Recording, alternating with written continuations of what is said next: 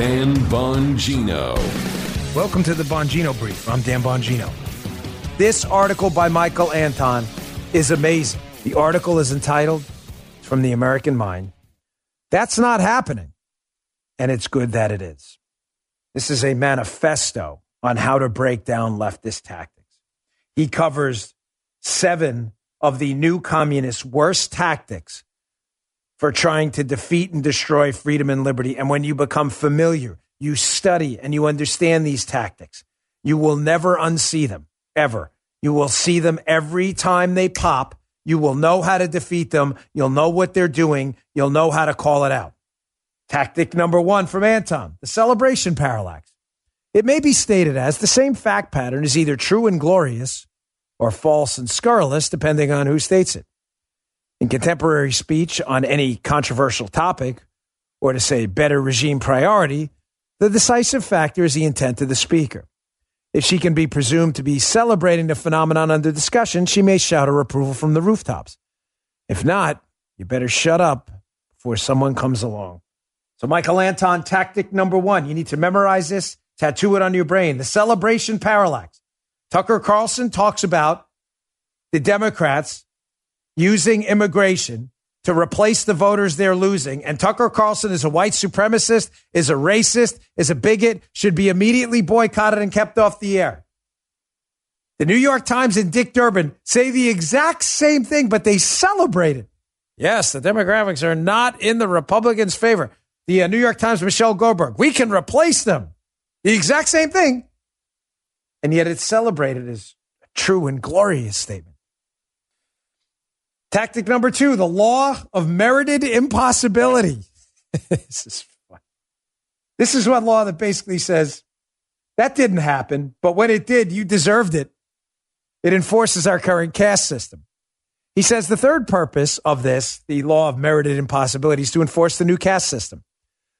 Those who get to impose fresh, irrational indignities on the rest of us are the upper caste. Those who object or have reservations are the lower caste. The latter are not allowed to harbor, much less express any doubts.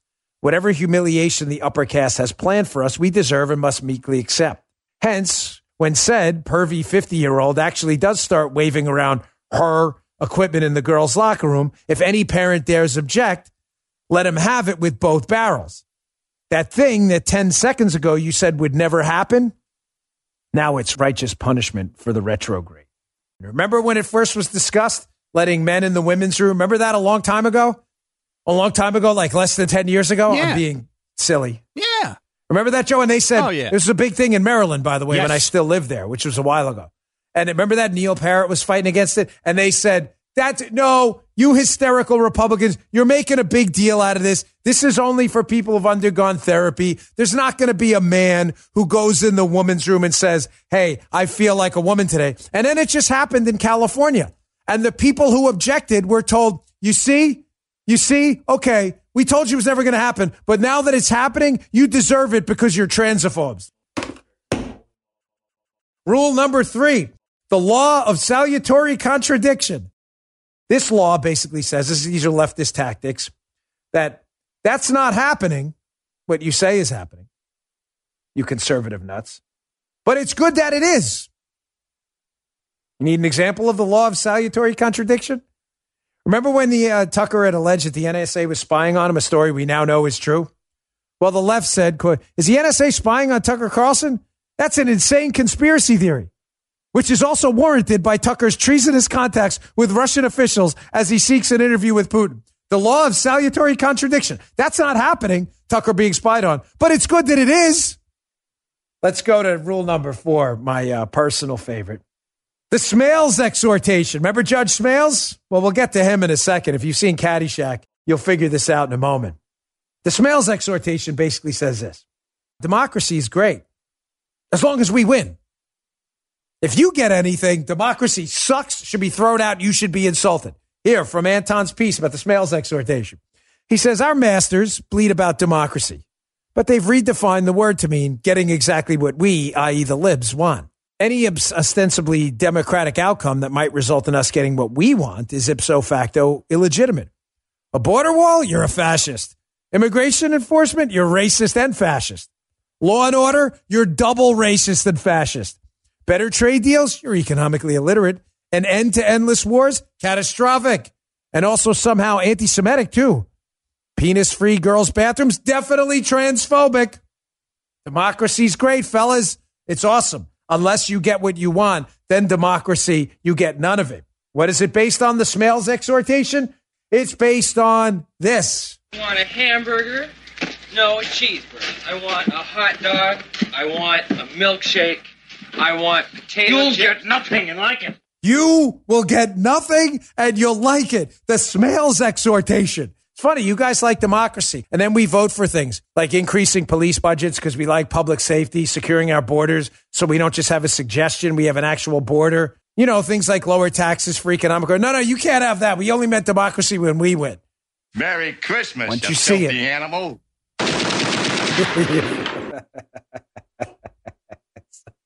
So perfect for now. Let's go on to rule number 5, Michael Anton's piece. The lie-back imperative. What's the lie-back imperative? Here's how Michael Anton describes it. He says, quote, a great many conservatives are not merely willing, but eager to play along with the lie-back imperative. Indeed, whole institutions of the establishment right, air quotes, because they're not right at all, do little else but reassure their ostensible constituency that the left not only doesn't mean its proto-genocidal rhetoric, but isn't even saying it. Folks, the useful idiots, they have to lie for the left and insist to conservatives who are supposed to be their constituency that no, what the left is saying about CRT isn't true. What the left is saying about we will replace them in the New York Times, that's not true. They always recruit useful idiots. Here is one of the most useful idiots out there, David French, who pretends to be a Republican. He tweeted this out about CRT. We live with the legacy of the bigoted structures racists created. Our obligation is to seek justice and does not depend on our personal fault. And there is nothing conservative about denying the consequences of centuries of racist harm. My Sunday essay. He is the useful idiot on the right, used to implement the left's agenda. Once in a while, I gave him a pass a long time ago and used his stuff because I thought he would come around and realize how dumb he really was. No. He's the lie-back imperative guy. The left is using him as a tool, and he's grifting, trying to get clicks off his piece, knowing what he says is ridiculous. You have no responsibility for this racism that happened in the past, but you have responsibility for it. This guy said the exact opposite years ago. The lie-back imperative guy. Second to last one, penultimate here. He calls the enmity counter-accusation. He says, as the regime hacks spew vile, borderline, and sometimes explicitly violent rhetoric at you, they will immediately wheel and counterattack if you dare object. Don't appreciate being called evil because of your race? Then you are divisive. Dare put up your hands to block an incoming punch? That's violence. You're just supposed to sit back and take it. Now, where did we see this? We did a show on the coming coup, an article Michael Anton wrote. The article, folks, Anton's article, The Coming Coup, from months ago before the election, was literally about a leftist group called the Transition Integrity Project that had threatened to street fight. Here's what we quoted right before the 2020 election, talking about how there'll be a crisis and events will unfold quickly. Sleep-deprived leaders will be asked to make consequential decisions quickly. Thinking through options now will help ensure better decisions. Listen to this. Goes on. Planners need to take seriously the notion that this may well be a street fight, not a legal battle. Notice now, pay attention to the rest of this. He says a street fight because I know what a lot of you leftists are saying now. Oh, no, he's just using that. You know, people talk about street fights all the time. They don't really mean it. Notice what he excludes it. He says, no, we don't mean this. We literally mean a street fight. He goes on. So he says this may well be a street fight, not a legal battle. Technocratic solutions, courts, and a reliance on elites observing norms are not the answer here. So notice how he's very specific that he literally means a street fight. But again, the left went back to tactic number 6, the enmity counteraccusation. You doubt me? You want an example? Look at this dipwad at the New York Times, Davey Alba. This is from October of 2020, right after we put that show up called The Coming Coup. It's still on my Rumble account if you want to check it out. She says, riled up. Misinformation stokes calls for violence on Election Day. Baseless claims are circulating online about a Democrat-led coup, inflaming tensions in an already turbulent election season. Try to foster a street fight and a coup, and then when we call you out for it on the left, accuse us of a coup. Media useful idiots. They're almost as useful as David French. Let me go to rule number 7. It's an important one. We'll call this one, the beatings will continue until morale improves. It's a little bit longer, but it's worth reading. He says, this brings us to the last rule, or tactic. Deplorable Americans are loudly and incessantly said to be the worst people in the history of the planet. Pure, unadulterated evil, with no legitimate concerns, interests, or grievances. Well, okay. Then why live with us? Why treat as anathema even the most moderate, banal attempt to allow some measure of federalism and local control? There can only be two answers. Either our liberal masters know, or intuit deep down, that we can live without them, but they can't live without us. Or else they want to keep us around to administer what they view as deserved punishment.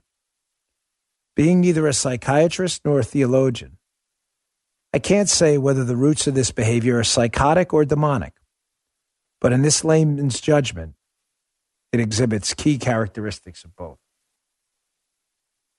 I agree with Anton. It is psychotic. You see the moving vans lining up in California and New York and escaping. And what do? They object. They scream about it. They find all kinds of reasons as to why people are leaving unrelated to liberal policies in these big cities. Why not just admit it? I don't understand. If you're so proud of what you've done, then why not just come out and say, listen, we enacted a liberal, compassionate, morally upstanding agenda. It's really terrific and we love it. And we're really glad these racist, xenophobic, transphobic, deplorable Trump voters are leaving. Please exit tomorrow. See, we say that to them. Please don't come down here because we don't want you down here. But they don't say that to us because why? They want to punish you. Folks, listen, please listen to what I'm telling you. Michael Anton is right. Liberals enjoy it. They enjoy insulting you. They enjoy the power over you. They'll call it all kinds of ridiculous euphemisms. Oh, it's accountability culture. It has nothing to do with accountability because they're not accountable in their own lives at all. This has everything to do with the power these sick, deranged, sociopathic lunatics find in hurting, bankrupting, and torturing you and your family. Amazing. Folks, please read the article. It's important. It's one of the finest pieces I've seen in a long time. It is definitely worth your time. Read all 7 rules, commit them to memory, print the piece, pass it around. Do whatever you can to spread this. The Dan Bongino Show. If you'd like to hear more, subscribe to The Dan Bongino Show, wherever you get your podcasts.